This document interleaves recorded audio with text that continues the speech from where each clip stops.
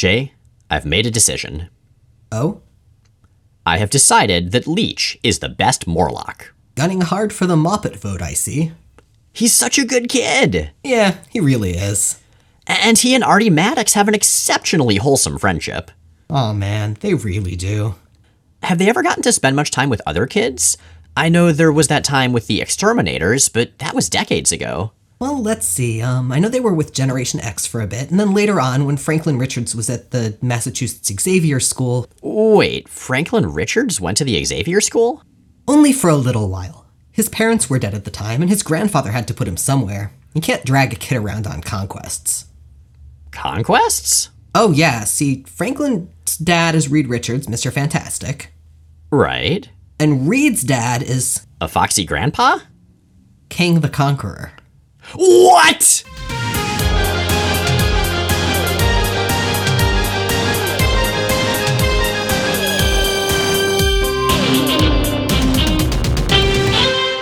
I'm Jay Edidin. And I'm Miles Stokes. And we are here to explain the X-Men. Because it's about time someone did. Welcome to episode 311 of Jay and Miles Explain the X-Men, where we walk you through the ins, the outs, and the retcons of comics' greatest superhero soap opera. Wasn't 311 a band from when we were teenagers? Does that ring a bell? It does not. Oh, I think they were. They were out around the same time as Eve 6, another band of that era with a number in their name. And I mainly remember Eve 6 because they were named after a concept from an X-Files episode about these Adam and Eve clones who were created by, like, I don't know, evil scientists or something. I think it is remarkably bold of you to assume that I am familiar with any bands who were popular during our teen years. That's true. We mainly listened to a lot of folk rock and obscure gothy shit.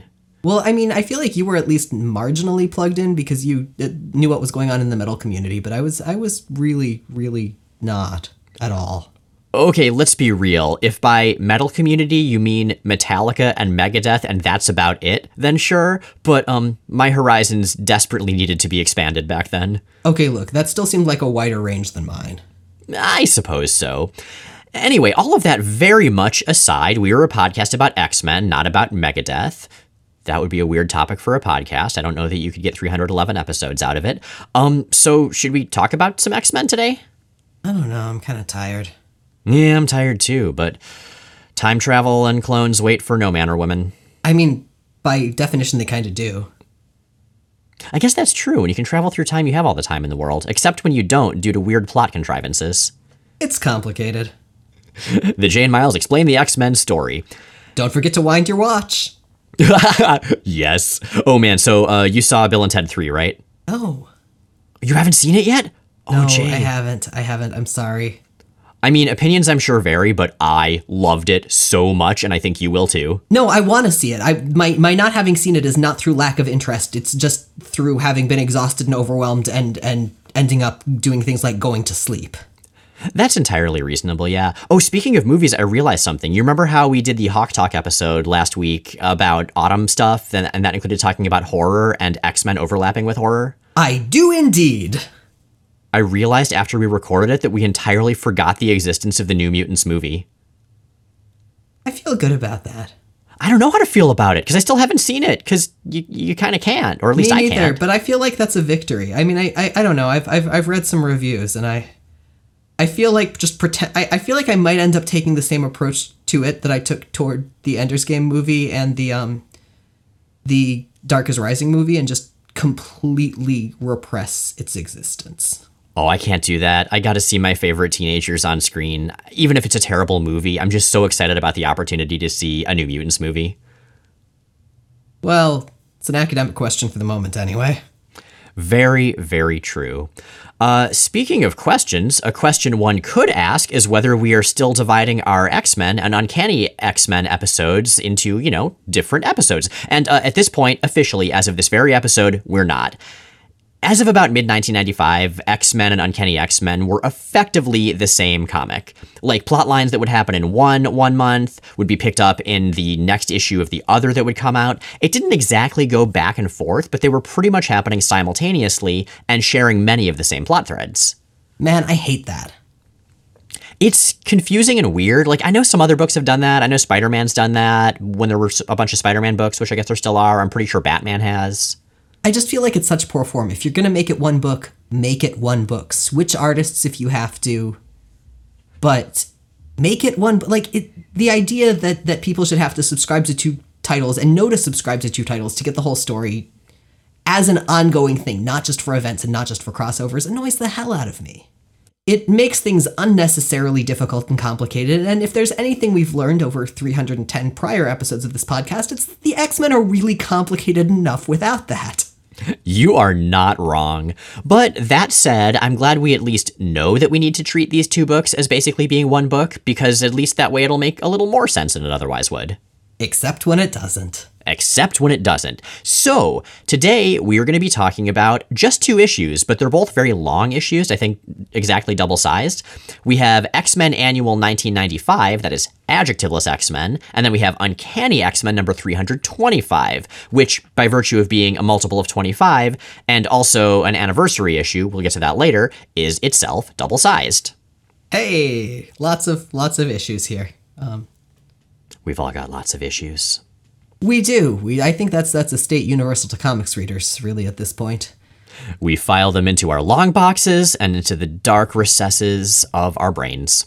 All right, so we're going to start with X-Men Annual 1995, and with its main story, which is titled A Sinister Heart.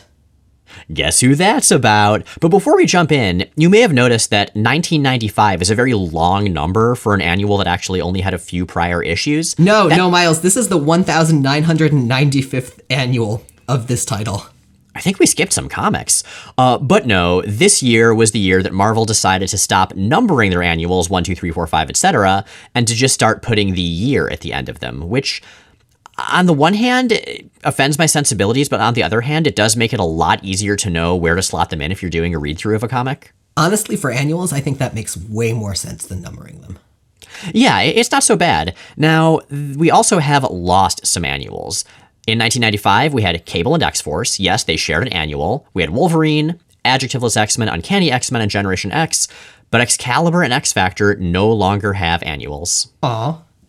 Yeah, especially because, like, the old Excalibur annuals, back when they were Excalibur special editions, a lot of those were great. Right? Those were really fun. I depended on those for levity among the, Adam X the Extremes. Although the same year that Adam X the Extreme came out in an annual, so did Chaos with a K in the Excalibur annual, and I did love him. Exactly, that's my point. Well, anyway, let's actually talk about the comic. So, who made this book? This story was written by J.M. DeMatteis and Ralph Macchio, penciled by Terry Dodson and John Paul Leon, inked by John Holdridge and Sean Martinborough, and colored by Mike Thomas, with letters by Richard Starkings and Comicraft. And this story it's weird because, like, it doesn't matter, but I kind of loved it anyway. Oh, I love parts of it. So I'm gonna tangent briefly, and today I spent a while talking to college classes about the X-Men and critical readings of superhero comics. And in the second one I was talking about X-Men, and I was giving this fairly serious talk about the mutant metaphor and about the X-Men in cultural context. And then I'm not sure how I got there, but I had to explain Sauron. Something came up such that I had to explain Sauron. So I'm talking about these serious, allegorical versus literal representation. So Sauron is a man who turns into a pterosaur and tiny jorts who eats people's minds.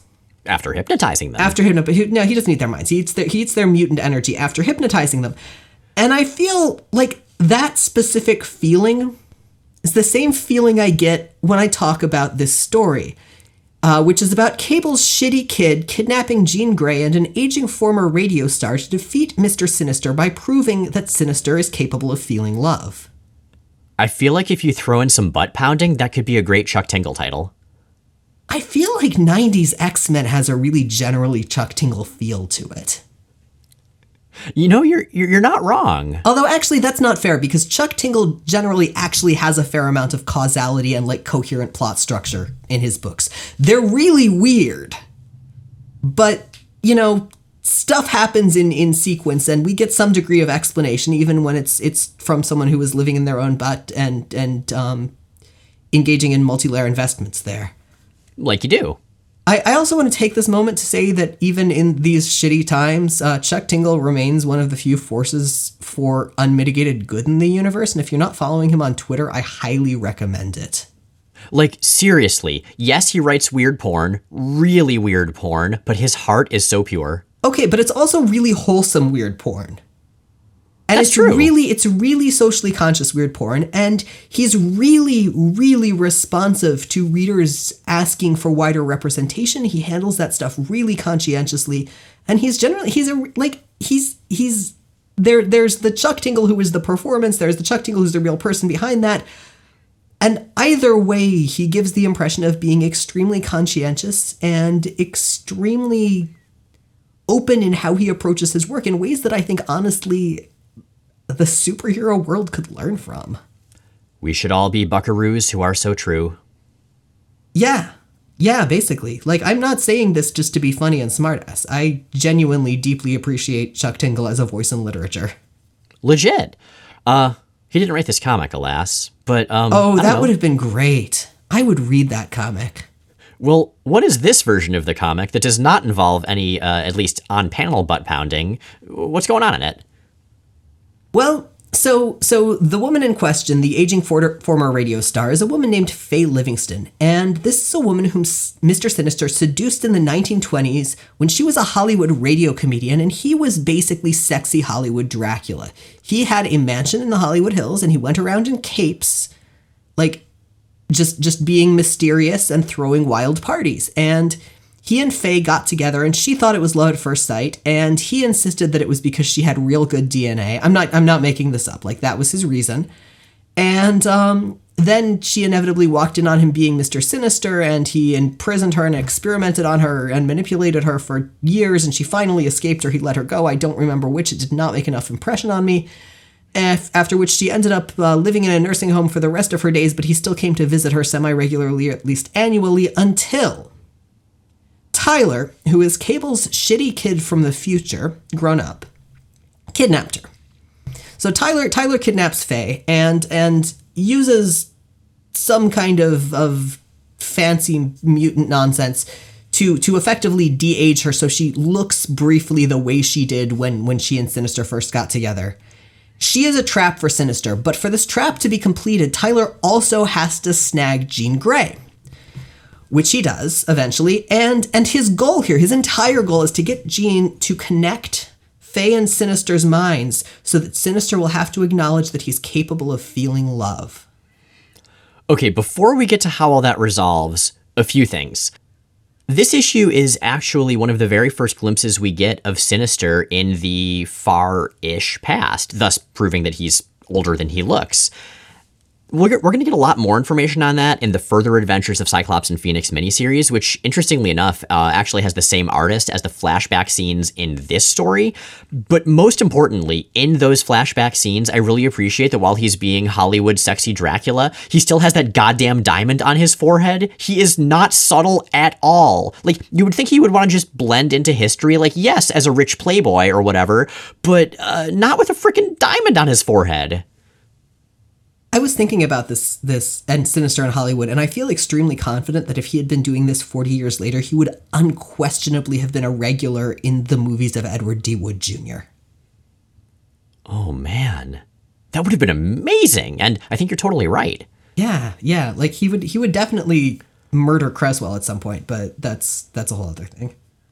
Yeah, well, no precog rule in Krakoa these days, so there's that. But the other thing, aside from sexy Dracula Hollywood Mr. Sinister with a diamond on his forehead and a newly opened chapter in his own history, Jay, you mentioned Cable's shitty son, Tyler, who's the one responsible for this de-aging, kidnapping, telepathically connecting plot to go up against Sinister. And we've actually talked very little about Tyler because he's a character that's appeared almost exclusively in Cable's miniseries and ongoing series. And while we have covered the miniseries, we've barely touched the ongoing. Oh, God. Oh, Tyler. Tyler, I feel bad for Tyler because everyone always forgets he exists, first of all. The thing is, he's not that interesting. No, he's not only not that interesting, he's just not interesting. Well, his deal, so he is Tyler Dayspring. He's the son of Cable and Cable's dead wife, Aaliyah, or Alia, I'm not sure how you're supposed to say it, who also went by Jen Scott, or maybe Jean Scott? Anyway, they were married in the future, in the future that Cable was sent to as a baby, and that's where they had Tyler. Tyler was abducted by Strife, who Cable and his group were warring with, and Tyler was brainwashed. Cable eventually ended up having to shoot Tyler to save a teammate that Strife and Tyler were attacking. We saw a little bit about that in the Cable Blood and Metal miniseries, in which we also confirmed Cable's lifetime love of enormous sandwiches. Yes, he does love a big sandwich. I love a big sandwich too. Maybe I'll have a big sandwich after this episode. I'm kind of hungry. I ran this morning. Anyway, Tyler went back to the present day to ensure Apocalypse's rise because it's complicated. He disguised himself as a man named Mr. Tolliver, who you may remember being mentioned and ambiguously killed in early X-Force. Turned out that was just him faking his own death. Tyler got in a fight with Cable and escaped, and more recently he renamed himself Genesis, having decided to cut all ties, including his name, with Cable, declared himself heir to Apocalypse, who at the moment, thanks to Executioner's song, is dead, and he then recruited Apocalypse's henchmen, the Dark Riders, by being very intimidating and blonde. What you need to remember about Tyler is that he was basically raised by Strife. He is the second generation of Strife. Like, if you think Strife's parents didn't understand him, then boy, have you not met Tyler Dayspring, aka Genesis. So, anyway, all that happens and it's nonsense, and I don't really care very much about that part. What I care about a lot is that this is also a Hank and Jean friendship story, and this is one of my favorite friendships in X-Men. Now, it starts with Hank and Jean hanging out in the cabin that Hank bought so that, as a student, so that he and Bobby could take girls there. Which strikes me as a very optimistic thing for teenage Hank to have done, and also something that inevitably ended up with he and Bobby like playing D&D at the cabin alone. Do Hank and Bobby from the Silver Age remind you a lot of Bill and Ted, speaking of Bill and Ted? Oh, they really, really do, yeah. I mean, yes, Hank is brilliant, and Bobby is, well, he's not Bill and Ted, but at the same time, there's just that understanding that, no, our friendship is kind of what matters. We can have girlfriends, but we have to meet them at the same place and bring them to the same cabin because this is just how things are done. Oh, and they would unquestionably name their children after each other. They totally would. I don't know if either of them would be a very responsible parent, though. I don't think they should have kids. Yeah, I think, maybe people change over time, but I would worry. Yeah. Although I guess since he came out, Bobby's been less irresponsible. Hank probably should never be responsible for anyone extremely vulnerable, just in general. Or the time stream, hypothetically. Hank just shouldn't be responsible for anything. Well, nonetheless, Beast may have terrible judgment, especially as the Marvel Universe continues, but here he is charming. And I gotta say, J.M. DeMatteis writes a great Beast. Like, his dialogue is very much the Bouncing Blue Beast era of Beast, where he uses $20 words while just having fun with his own diction and eloquence, even just talking to himself and just being a big furry goof, and I really enjoy that. Yeah, and this is a Hank who's frustrated and a bit self-pitying, but ultimately still very grounded in that identity. And yeah, this feels like a different direction that Hank could have gone long term with the legacy virus as kind of a split point. I agree, yeah. And part of me wonders if part of the reason he went the direction he did go is because during this time, Iceman was gone. Like, not for a super long time, but during a pretty critical time. Iceman is off helping Rogue after she absorbed a bunch of Gambit's memories and freaked out. Helping is kind of a relative term here. Babysitting? Chaperoning? Yeah, I had it down as Rogue sitting in here. But, yeah, and this was originally going to be an original 5 hangout. Obviously, Bobby's gone. It was supposed to be 4 of them, and Scott and Warren are running a little bit late. And Hank is worried that by just inviting the batch of them, he's leaving out the new kids, but Jean disagrees. No matter how many bonds we forge with Storm or Gambit or Jubilee, we 5 were the original X-Men, back when it was all so much simpler. It reminds me of that time toward the end of Schism where Iceman reminded Cyclops that they were the Beatles, they were the originals. I love that bit. Oh, God, same. think it's just a brilliant bit of writing and a really, really good Bobby scene in particular. Mm-hmm. Anyway, Hank is a character who tends to self-isolate, recognize it, and then pontificate about it without really addressing it, which I appreciate and also identify with maybe a little too much. Fair. And he also gets the last word of the story, which I really, really like, or at least of the Sinister part of the story before it goes on. After Sinister ultimately at least pretends to reject the love that he had for Faye Livingston. As trite as it sounds, Jeannie, our true strength doesn't come from our mutant abilities, but from love. I mean, you're not wrong. If nothing else, you can canonically channel love into Cyclops' eyeballs and shoot them at a giant robot thumb. You can also use the power of gayness to defeat Nazis. Oh yeah, speaking of Excalibur special editions. Right? But, I mean, that also reminds me of the parts in the Dark Phoenix saga, where the Jean You Are Love stuff. And also just a lot of what brings me back to the X-Men, because more than anything else, I think the thing it does better than any other comic is friendship, is camaraderie, is love. Exactly, yeah. Like, these are characters who, either by necessity or by choice, have created family. They have found family. And that's not just a substitute for, oh, my parents aren't great, so I'm going to try to hang out with people and maybe feel something. Like, no, this is legitimate family in every way that matters. Yeah, they've definitely all been cloned in weird combinations, but also and pursuant of family, and that family are people whom you love with their eccentricities. Scott and Warren show up, and Warren and Hank head off on a flimsy excuse, clearly to give Jean and Scott time for some marital hanky-panky.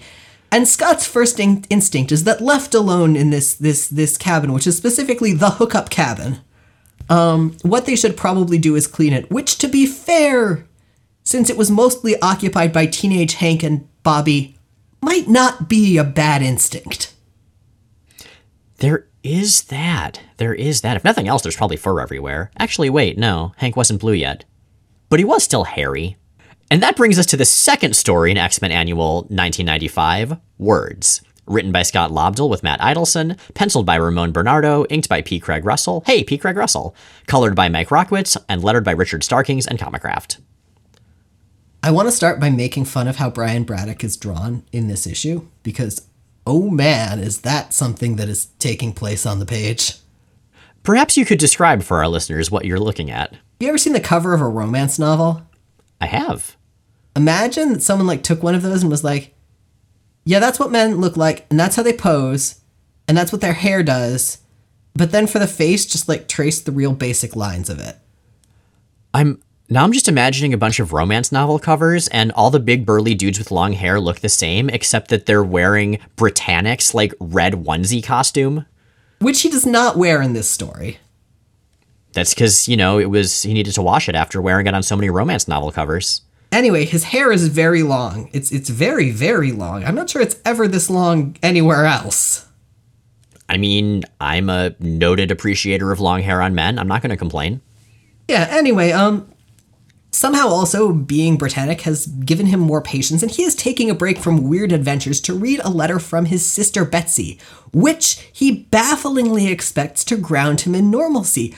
Brian, have you met your sister? She's a purple ninja lady in a different body, or maybe a transformed body. It's confusing, and she has butterfly psychic stuff, and she turns that psychic stuff into the focused totality for psychic might, which is a knife that she stabs into your face. Also, she is writing here with the grave news that she seems to be in love with none other than Warren Kenneth Worthington III, although she does have the good judgment to leave the Kenneth out of the name. I actually really appreciate Betsy's tone in this letter, this sort of mock seriousness of the, oh no, I'm afraid, it seems to be love. That's the thing, everyone forgets that about Betsy because she got turned into a sexy ninja and everybody focused on the sexy ninja stuff. But she has this very arch sense of humor that I appreciate. Oh yeah, and that really comes out in this issue and in this letter, because she's very aware that she basically spent her life in upper-class British boarding schools. She also appears to have gained some sense of propriety from her fellow X-Men, because she does include in this letter to her brother a photo booth strip of photos of herself and Warren making out, which is a little weird, but still not quite as weird as the photo that Scott and Madeline Pryor sent Professor Xavier from their honeymoon. Oh, the one where they were lying in bed and there was like the big heart headboard and you have to wonder who actually took that picture and why would you send that to your boss dad? I mean, I think we established that it must have been Sinister. That's probably true. But I want to point out, like, okay, so clearly Psylocke and Archangel are a couple at this point. That's been built up for a while. Do you remember, Jay, what their first date was? Oh, yes. It involved being kidnapped by Shinobi Shaw. Well, he didn't kidnap them. He invited them to the Hellfire Club and tried to recruit them, and it ended up like they yelled at him and beat him up and then left. Oh, I'm sorry. It involved them being briefly forcibly prevented from leaving by Shinobi Shaw. Right. But my point is, that was the moment where they were like, you know, we were kind of hot for each other, but maybe let's see where this goes. Forged in the fires of dealing with Shinobi Shaw's confusion about sex was born love. This is exactly like the time I once hooked up with someone in the middle of a Sailor Moon marathon. Just because it was preferable to the Sailor Moon marathon, or? It was a not entirely voluntary Sailor Moon marathon. Was Shinobi Shaw hosting? No. That's probably for the best. I have since come to appreciate Sailor Moon. I will say, to forestall the flood of angry emails that people are already starting to type, Sailor Moon is in fact excellent. I agree, though. Like, that's not how to get somebody into an anime. This happened to me with Dragon Ball Z. You don't just sit somebody down and be like, okay, now we're going to watch 6 hours straight of this thing. Well, and we're staying in a place, and I am the only one with a driver's license, not me, the person who wanted to watch Sailor Moon, was the only one with a car and a driver's license, so there really wasn't another option. Like, it was, I'm not going to say it was a hostage situation, but, like, I can joke about it having been a hostage situation. It was, close enough. Fair enough. Anyway, what's up with Betsy and Warren and their new love? Well, they've been watching a lot of Sailor Moon. And, no, seriously, Sailor Moon is amazing, and I feel like I could have been sold on it immediately if someone had told me it's actually a genre switch. What you think is a cute high school magical girl story is actually a complicated ghost story. And I would have been like, oh, cool.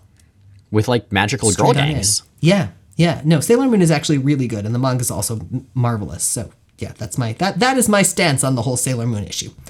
Anyway, back to Warren and Betsy. Betsy is inexperienced in romance, apparently, or at least claiming to be in this letter to her brother. And specifically with the phenomenon of sexual tension, or at least describing it. I can't quite navigate this because we know she's been in sexual and romantic relationships before. Yeah, she was with that one dude from the RCX in the Captain Britain series way back when, if nothing else. And she was also a spy, and I assume, from what I've seen, that spies get laid all the time. Possibly? Possibly. Anyway, Warren and Betsy are past their initial honeymoon phase, and they're recognizing that they both still have a lot of issues that mutuality doesn't necessarily solve. And I appreciate that, they acknowledge, okay, it's our shared trauma. It's the fact that our bodies were, invaded and corrupted by, respectively, the Hand/Spiral and Apocalypse that brought us together. But, like, is there something more than that and just raw chemistry? And that's a valid question, and I really appreciate that they're actually talking about it very directly. There's also a pretty marvelous bit of heavy-handed riffing on Marvel time as Psylocke asks, "Didn't Scott and Jean find true happiness?" Angel replies, only after putting up with the equivalent of 30 years worth of obstacles and misery. Heck, Jean's apparent death was worth 10 years alone. So I looked it up, and between Uncanny X-Men #1 and Adjectiveless X-Men #30, where Scott and Jean got married, that was 28 years. So yeah, pretty close to 30 years. But from Uncanny X-Men #137 to Fantastic Four #286, which was where it became clear that Jean was actually still alive after the Dark Phoenix saga, that was only 5.5 years. That wasn't 10 years. Clearly he's rounding up. Rounding way up. Kenneth. Now, these two, having gotten their sense of how relationships work from X-Men comics, which is not a great idea, are really concerned that if they don't terminally overthink it, they're just diving straight into a relationship and they'll end up just like Rogue and Gambit. I mean, if so, we're very confused about various mutant powers. I can only imagine that their real concern is that they'll suddenly bust out in wild phonetic accents. That is a real risk in Marvel Comics. Anyway, then they make out while flying, which is, I guess, kind of sometimes maybe how Hawks do it. Pretty much. I do really like Betsy's line at the end of the letter, though. Whether our connection should be for but a fortnight or forever. That seems really healthy. Like, they're not directly comparing themselves to Scott and Jean, the one true couple, who end up not being permanent. Well, I guess they get back together. Anyway, point being, I like that Betsy is just taking the relationship as it is. Their lives are very, very confusing, but they clearly have something beyond pure attraction and incredibly complicated traumatic backstories. So why the hell not? And Brian is generally cool with that. Before we move on to Uncanny X-Men number 325, which itself has a great deal of background it draws from, perhaps we can discuss what happened. Previously on X-Men. So, we all know that mutants are hated and feared by the world around them, but the ones who can't pass as human have a much, much worse go of it, and those include the Morlocks. It's enough to make you want to shun the surface world, start your own civilization in the sewers under New York, and name yourself after characters from an H.G. Wells story. It's a very specific hypothetical. It's true. Everything was going okay for the Morlocks until their leader Callisto decided to reenact Barbarella, Queen of the Galaxy, and kidnap a sexy angel. The angel in question, of course, happened to be Warren Kenneth Worthington III, who neither makes nor is love, so his X-Men allies ventured underground to rescue him. Leading to the historically pacifist Storm to defeat Callisto in a ritualistic Morlock duel to the death, thus claiming leadership of the Morlocks for herself. Yeah, she straight up stabbed Callisto through the heart. It was pretty metal. Callisto was fine. They had a sewer wizard. Years later, Mr. Sinister sent his team of marauders underground to slaughter as many Morlocks as possible. Uncool, dude. Unfortunately, the marauders were very good at this, and most of the Morlocks were killed, despite their absentee leader Storm's best efforts. Which, to be generous, fell into the general category of too little too late.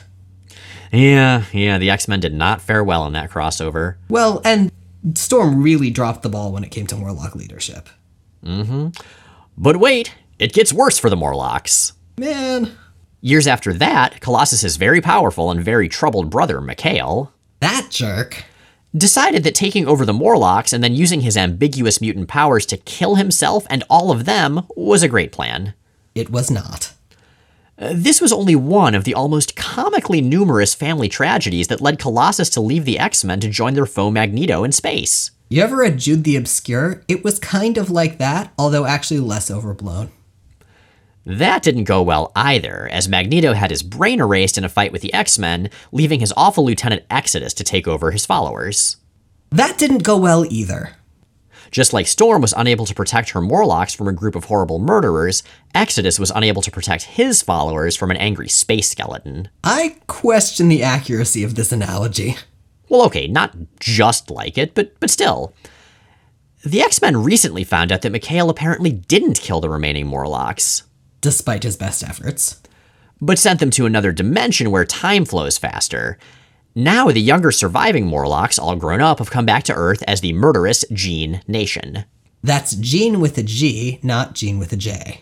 Gene Nation's plan is to murder lots and lots of humans. I tell you, man, freaking millennials killing the humans being alive industry. And they don't even eat at Applebee's. I tell ya. What if instead of being relegated to the sewers, the Morlocks had just lurked at Applebee's? They would eat thousands and thousands of calories every day without realizing it. That can't be healthy either. Maybe, but imagine how different their civilization would have ended up. In fact, in general, imagine a civilization that's just built from scratch in abandoned Applebee's restaurants. There would be so much flair. That brings us to Uncanny X-Men number 325, Generation of Evil, written by Scott Lobdell, penciled by Joe Madureira, inked by Townsend and Ryan, colored by Steve Bucolato and Electric Crayon, lettered by Richard Starkings and Comicraft. And this issue has a not just gatefold cover, but double gatefold cover. That is 4 covers worth of cover, and the logo is foil, and it's got double pages, and it costs more. And part of that is because, like we mentioned earlier, this is an issue that ends with a multiple of 25. Part of it is also that this was around the 20th anniversary of when Giant Size X-Men #1 came out. Did you feel kind of cheated by the double gatefold cover? Like, I don't feel like it really lived up to its potential. This one, yes, it's just basically one simple picture kind of stretched out, but the concept of double gatefold covers I love. That full image from X-Men Volume 2, #1 is freaking cool. Yeah, that's rad. That is a good use of a gatefold. This is not.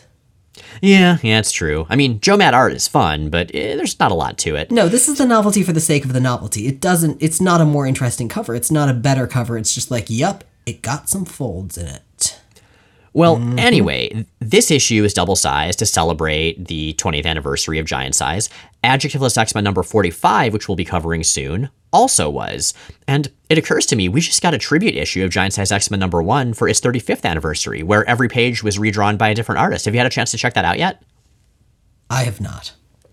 It's actually pretty cool. Gurihiru, I may be mispronouncing that, does a page that is completely in a different style than all of the other artists, but I love their style, and so all of a sudden it's just Giant Size X-Men #1 basically going into Power Pack. I feel really good about that. Thunderbird has never looked so cute. Good. He should get to look cute. This issue opens with something we haven't seen in quite a while. Hey, it's the X-Men playing baseball. You know, like they do. Actually, less often than we assume they do, but still, it's very wholesome and sweet. Look, they do it occasionally. I don't think they've ever finished a game, though. Oh no, and this is no exception. But first let's talk about how it starts, because the opening page of this issue is delightful, and I suspect as a Cyclops fan, you have feelings about it as well. There's this great picture of Cyclops as the pitcher. He's in this sleeveless hoodie, these baggy jeans, a baseball cap, his usual shades, like pretty impressive stubble, and very well-detailed arm hair. Like, damn, Joe Madureira, that is an attractive Scott Summers. I'm kind of weirded out by how big he is in this era. I mean, it's Joe Madureira. All the men are pretty giant. Okay, fair point. Jean agrees with my take on Cyclops here. I love how she's just blatantly, delightedly checking out his butt as she talks about the fact that she's checking out his butt. You know, follow your heart. To Cyclops' butt. Speaking of Chuck Tingle novels. So this game isn't just the X-Men, it's the X-Men and Generation X playing baseball together, and I dig that. I really miss the old days when the X-Men and the New Mutants would hang out and do stuff together. Like, it had this wonderful generational school/family feel, and it's nice to see that again. I also like that we see Cannonball and Jubilee as the two outliers in this, as the youngest of the X-Men and the kind of most experienced of Generation X. And of course they're giving each other shit because they're them. It's delightful. Yeah, it's just kind of pleasant and charming, and it ends, of course, ridiculously. Bishop tries to steal home, and it ends with a big pile of tangled, bruised X-Men, all wrapped up in skin, with an untouched Monet sitting on top, holding the ball, and being somewhat baffled as to how on earth this can actually be America's national pastime. You know, I think the last time we saw the X-Men play a sports game together was Uncanny number 309, that awesome autumnal issue right before Scott and Jean's wedding, and that game also ended with a big pile of bruised X-Men. I mean, again, they never actually finish a game, although I would disagree with Monet on this point and say America's national pastime is probably actually bigotry. Hooray! Baseball's more fun. Well, I think baseball's more fun, and I don't even like baseball. Oh, I like baseball. Legit. I played on a Little League team when I was young because I thought I was supposed to because I was a little boy. I never actually learned how it worked. I think I was a liability. Oh, kiddo, I'm imagining you as Calvin in like the deep left field where you're so far out that you end up just wandering away. I mean, kind of that, yeah. So my baby cousins, I say as if they're not all around in their 30s now. But it's weird. They're also all taller than me, which is really unfair. But they all played baseball pretty seriously, and I don't care a lot about baseball as a sport beyond the Cubs, but I do care deeply about my baby cousins, and so I went to their games and got really enthusiastic about it, and I do understand the basic workings of baseball as a result of this. Excellent. I feel like that's a handy thing to know. I've gradually learned over the years, but some of the weird like situational rules still elude me. Fortunately for us, you don't actually have to know anything about baseball to follow this scene, because honestly, the X-Men don't either. Pretty much. And I love that Wolverine and Storm after the game have a conversation just reminiscing about when times used to be more like this. Wolverine says, "Laughing, Aurora. Used to happen more than it does now. You, me, the Ruski and the Elf. Those were good times." "True, it is nice to see us all smiling again. Even if it is just for today." "When did it happen, Ro? When life starts slamming us so hard that we forgot how to laugh?" "Goddess only knows, old friend." It actually kind of reminds me of Beast and Jean talking about the old days in the annual we just covered. What it reminds me of most, actually, is the conversation that Beast and Iceman have before they actually go out and teach Metaxa the Lava Man the true meaning of Christmas.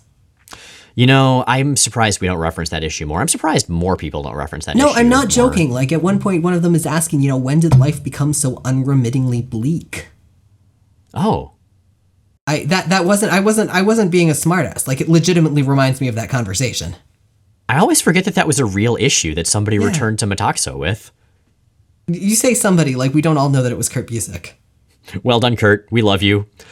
And we love Metaxa the Lava Man. Anyway, at this point, Colossus, speak of the Russian devil, teleports in with an unconscious Callisto. And I should point out, he's wearing his yellow and red X-Men outfit. I guess he got tired of wearing purple bathrobes out in space. But this time, he's got this shoulder armor attached that is just goddamn gigantic. Like, this is a guy who in his metal form probably already has to turn sideways to get through doors. And now he has to, like, I don't know, do it twice. He ends up still sideways, but it takes more effort. He has to sort of bend dimensions, maybe? Maybe. He's like a X-Man Hound of Tyndalos. Anyway, Colossus explains where he's been, which, as we saw at the end of the Fall of Avalon story, was space and then Antarctica, where he met up with Callisto. She needs a hand because, although it's never elucidated why, she's unconscious, injured, somehow messed up, and the X-Men are the only ones that he knows to turn to. Now, he is not back to join the team, and he's very clear about that. Oh, it's heartbreaking. Like, Storm is so excited to see him and calls him little brother, and he is just cold. He is just clearly dead inside. It's so sad because the dynamic they used to have, in the days that Logan was just talking about, oh. Honestly, after the first, 5/6 of 2020, I can't blame him. There is that. Well, Callisto wakes up from her unexplained unconsciousness to warn the X-Men about Gene Nation, who they kind of already knew about, having fought them in 2 separate team configurations. Oh, but they didn't know the full scope of Gene Nation's villainy. The first thing we learned from Callisto is that Mikhail Rasputin, the guy that took them to the other world, he didn't make it there, or something. She doesn't really go into details. That's a lie. The second thing we learn is that Gene Nation is in fact the second generation who entirely came of age there. The older Morlocks are, significantly older. These are the kids who were kids and who grew up hearing stories of what happened with the Morlocks to get them there. And their leader is someone named Marrow. And to make her point, Callisto just randomly shoots an energy blast at the X-Men's gigantic wall-sized TV. It's like Gambit ripping out spaceship circuitry to make a point in Gambit and the Externals. Severe property damage as an exclamation point? That is not a good idea. But so much less likely to cause mass death. I don't know. If you blow up a TV that big, probably somebody's going to get electrocuted or at least knocked over. No.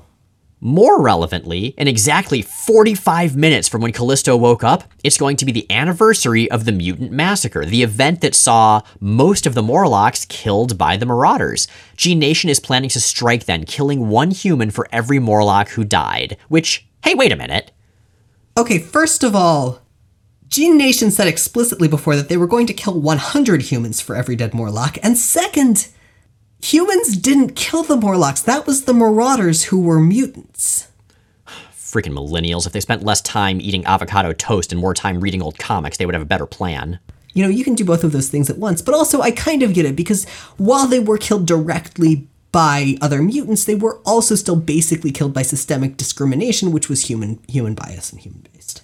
Okay, so Gene Nation kind of has a point, but I still don't like their plan. No.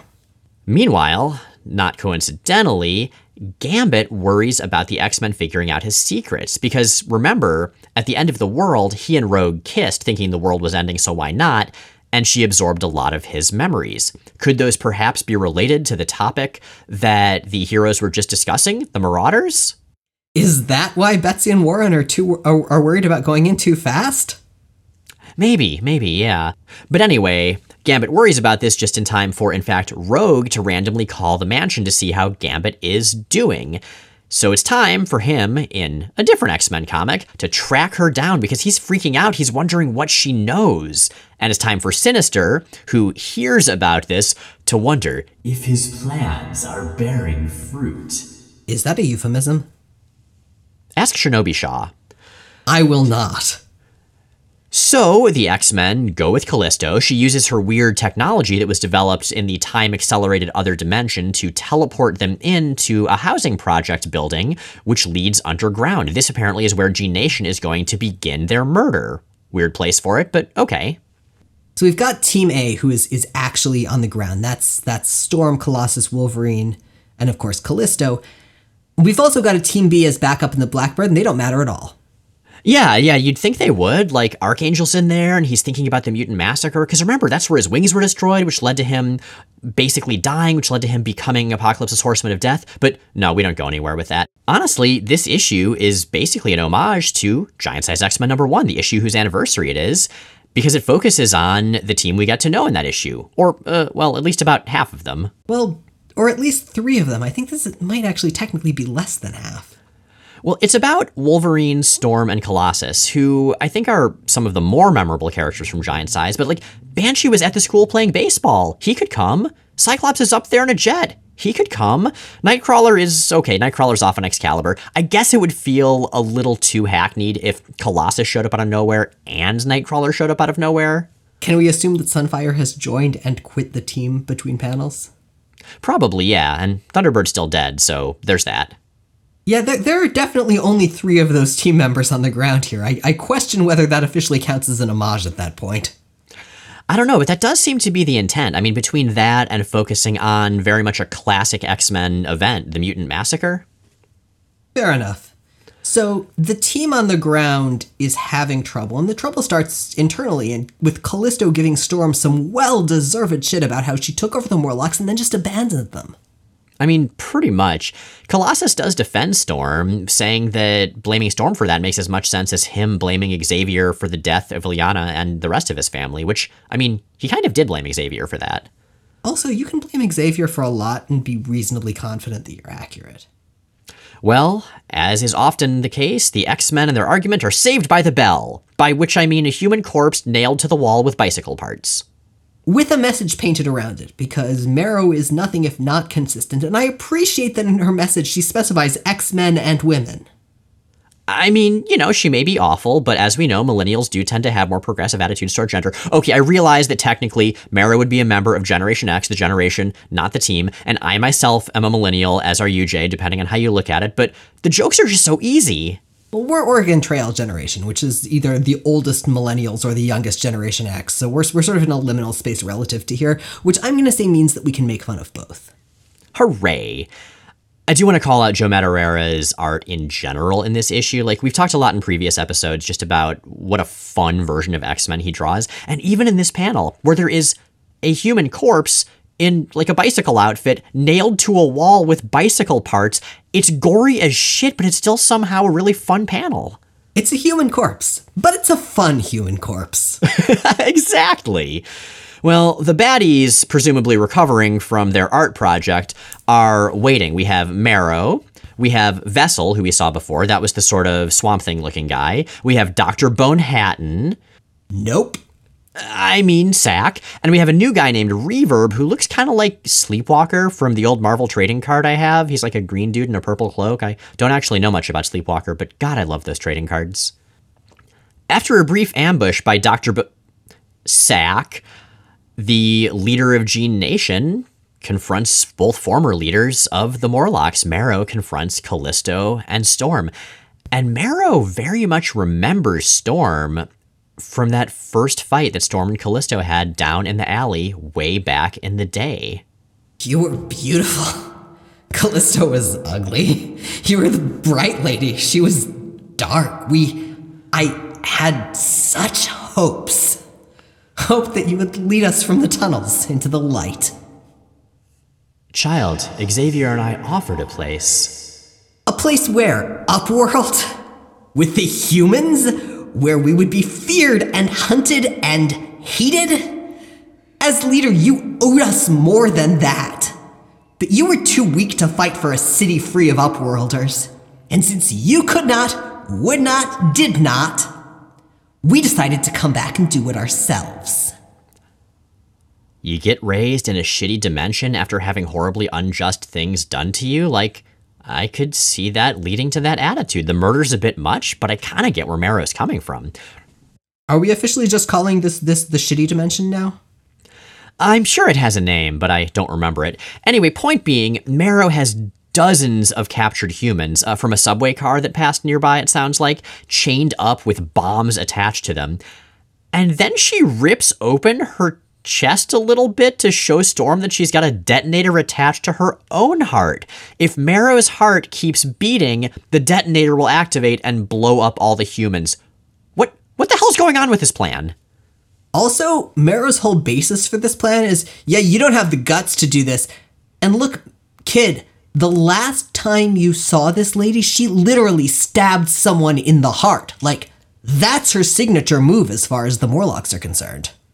Don't get me wrong, I'm all in favor of overly complicated villain plans, but this one is just straight up nonsensical. Yeah, this is goofy as hell. Well, it's duel time, so Marrow tosses some bone knives over to Storm, and Storm draws first blood and licks the knife, which I can't imagine is... Yeah, that thing was just in Marrow's flesh. I mean, geez. Wolverine also pops his bone claws a lot in this story, and his healing factor is kind of burned out, and all I can think is he is going to get the grossest sewer infections. Oh, man. Yeah, everything about this is gross. Like, everyone needs to just get scrubbed down after this. And after lots of stabbing, Marrow talks again about how Storm let her down. You held my life in your hands, bright lady, and you destroyed it. And in a bit of way too on the nose, or should I say on the heart, humor, Storm then literally rips out Marrow's heart, holds it in her hands, and squishes it. And that's the end of the fight. Okay, so there's a lot going on here, but first, like, she literally just reaches into Marrow's chest. That's implausible. Second, I want to take this moment to note that the sound effect of squashing a heart is apparently squick. I'm kind of squicked out by it. Yeah, no, same. I feel like that's a solid choice. So Marrow will eventually be fine, just like Callisto before her, but I have a question, Jay. So this clearly is an homage to old classic X-Men stuff, specifically to the story where Storm and Callisto fight for leadership of the Morlocks. How's this work for you? It doesn't. It really doesn't. I mean, that fight works because there's not precedent for it. Because it's Storm just being like, yeah, I will totally stab someone through the heart. And in this one, we know that. And so there's not really any question as to how it's going to end. Yeah, like, I get where this issue is going. I mean, talking about those old days, the classic X-Men era, like, okay, that's a reasonable thing to do with a big anniversary issue, focusing on those characters that have such a bond from way back in the day. But I don't know, like, the elements work, and then there's this part, and this is the last part, so it's kind of what you remember when you finish the issue. It's the taste that's left in your mouth. And it's simultaneously anticlimactic and over the top. Yeah. So perhaps it's for the best that continuity just says, Marrow, oh yeah, check out the reason she survived. If nothing else, this story gives us that. Yeah, spoiler. She's got another one. Handy, right? So that's that. We have dipped our toes back into the limpid pool that is X-Men. For all of its flaws, I will give this story one thing. Yeah? I feel like it really kind of got to the heart of the matter. Nice. Anyway, we've got listeners, and they've got questions. All right. This D82 asks on Tumblr, what's the best horror-related X-Men comic besides Curse of the Mutants? And This D82, I think that is a really unfair qualifier because this means that I can't say the story with a vampire sperm whale, and I resent you for that. That was a Cy Spurrier issue, wasn't it? Yes, and Gabriel Hernandez Walta, and it's beautiful and I love it. Beautiful. I would have to say the Magic miniseries, The Origin of Ilyana Rasputin. We have all the trappings of good horror in it. We have demons and torture and hell dimensions. We have friends dying or being corrupted in a way that's not just an illusion. Like, the X-Men that are in this story are just X-Men from an alternate timeline, and they are getting turned into horrible demons, and they are getting slaughtered. Like, the image of Nightcrawler being killed by Ilyana, the image of Colossus torn open, like, those have stuck with me. But most importantly, that story has stakes. It's not just about whether Ilyana, who starts out as this innocent little girl, will escape limbo. It's about whether she's going to escape with her humanity intact. You know what other story has stakes? Curse of the Mutants. Because it's about vampires. Yeah. But honestly, the Magic miniseries, in addition to just being a stellar miniseries, it's so good and so harsh. Like a lot of the best horror, it works a fantastical set of events and images as a metaphor for real-life trauma. And that's effective when you do that in horror. And this miniseries, I think, does it very well and a lot more tastefully than it could have. My answer is Inferno. And I realize that's a very, very broad space to draw from. But I'm going to say specifically the Uncanny X-Men issues at the edge of Inferno, and specifically the issue where Alex and Madeline go to the Rainbow Room. Oh, yeah, and those people go into the elevator, and then when it opens back up, it's just blood and bones. And Madeline is changing, and Alex doesn't quite catch on. That nightmare logic is so effective. Yeah. An anonymous listener asks on Tumblr, with a lot of other companies doing homages, knockoffs, inspired by and accidental by timing X-Men-like titles, I was wondering if you have a favorite X-Men-like title. When I say the above descriptions, I'm talking about a team of misfits, possibly hated by humanity, that come together as a team, not individuals, to be heroes. Titles like Doom Patrol, the one with a similar timing to the first few X-Men books, Dark Horse's Umbrella Academy, and Valiant's Harbinger, for instance. So my answer is a duology. It's a series of novels that was literally recommended to me as, and I quote, the best X-Men novels. And I think that actually sells them short.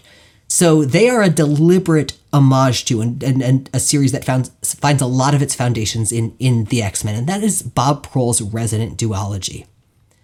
Like I said, they're very, very open and direct homages to the X-Men, but Prohl takes that common foundation and he builds it in a strikingly different and I think in many ways more interesting direction. And he does that with all of the intersectional diversity that the original has historically lacked. And I cannot recommend these highly enough. I read the first one accidentally about a week before the second one came out. And I don't think I've been more absorbed in a set of books in a very, very, very long time. They're just phenomenally good. And if you're an X-Men fan who likes the premise and wishes that it had gone in more daring and different directions, I cannot recommend these highly enough. I mean, in general, they're terrific books. So even if you're not an X-Men fan, you'll like them, but you're also probably not listening to this podcast. So, you do you. I really have to read those. Those sound great. So I was thinking across media as well, and man, I have such a long list of movies that listeners and friends have recommended to me as scratching the X-Men itch. The ones I remember specifically are The Darkest Minds, Fast Color, and Freaks. Not the One of Us one, the more recent one. I don't really watch movies very often, but I've heard those are all great and very X-Men-like. It's not a movie, but has anyone recommended you My Hero Academia? A number of people, actually. It's definitely got some of that X-Kids feel. Nice. Well, that's exciting. Sort of also in the anime-ish direction, I have a weird answer. Final Fantasy 13. Now, FF13 is a very divisive game. I personally love it, but I think it really works. It's about a group of people with nothing in common who unite after being exposed to enormous power and branded enemies of the world, and then they have to decide whether to save a world that hates and fears them while learning to become found family with one another because they're so isolated from the rest of the world. Yeah, it's actually very, very X-Men. It's also science fiction fantasy nonsense, which is to say, it's very, very X-Men. Valid, entirely valid. I'm going to add to the anime list and say that Beastar also has some pretty X-Men components and feel to it. I've seen a lot of fan art from that randomly appear in places I would not expect to see fan art, and that's all I know about it. It's really weird and good. I recommend it. Okay. As far as comics go, and actually as far as Marvel comics go, I feel like most people who like X-Men, especially if you like New Mutants or Generation X or X-Force, runaways all the way. With those kids, it's more their ties to their supervillain parents rather than their own traits that complicate their relationship with society, but it checks all the boxes really well, and it does found family better than almost anything I've ever read. It's so good. I hope the comic comes back. It hasn't been around since the hiatus, and that makes me sad. And I'm also sad the TV show ended because it was really good. I'll add on the comics front, and this is a series and part of a world that I have a complicated and fraught relationship with. But I think BPRD has a lot of the same ensemble dynamics that really drew me to X-Men. The Hellboy spinoff? Yeah, I would absolutely agree, and it is a really, really good comic. We are a fully listener-supported podcast, and certain levels of support come with on-air acknowledgement from various fictional characters and concepts. Tell us what you have to say, angry Claremontian narrator. You thought yourself so clever, Thomas. You imagined that you were at the top of your game, on top of the world.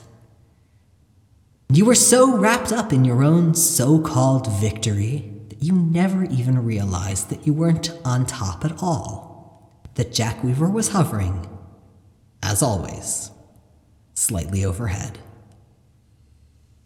Now, I had guesses as to where this was going to go from here, and this defied all of them, so the mic, to my astonishment, passes from here to Sexy Shinobi Shaw.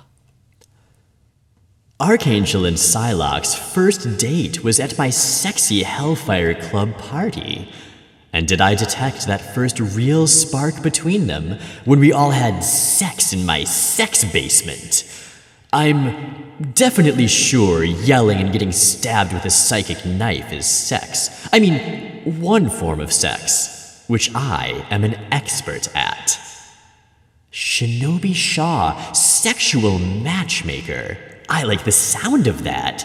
Think of all the sexy connection I could bring into the world, and all the opportunities for people to tell me what sex is. I mean, what it is to them. I already know all about all the recipes of naked grown-up time and special hugs. Matt Jones, Mathilde, thank you both so much for coming to my home. Do you see what I did there? Did I do it right? Ah, good. Of course. I think you'll both get along very well. But first, how about a sexy little icebreaker game? It'll help us all get to know each other better. Every curve, every angle, every trapezoid. Now, Mathilde, please yell at me about our shared and troubling childhood until I cry.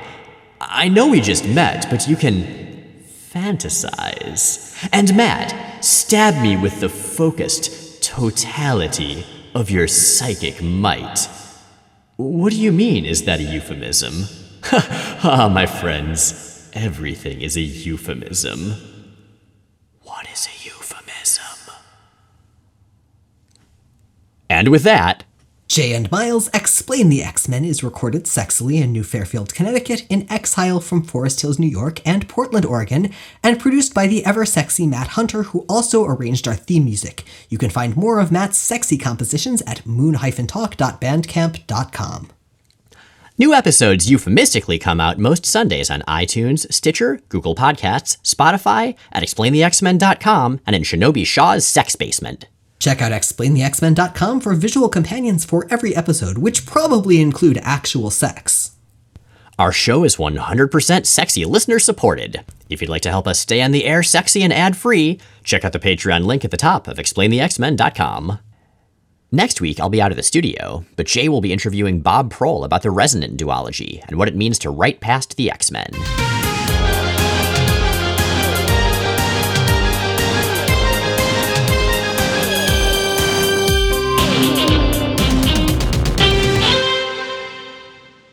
Okay, let us do this thing. God, we have so many episodes. It's too many. It's really upsetting. I have written, at this point, over 300 cold opens, and it's upsetting that there are still topics for them. And here's one of them. That should be enough. Right? Okay. All right. Ready? Mm-hmm.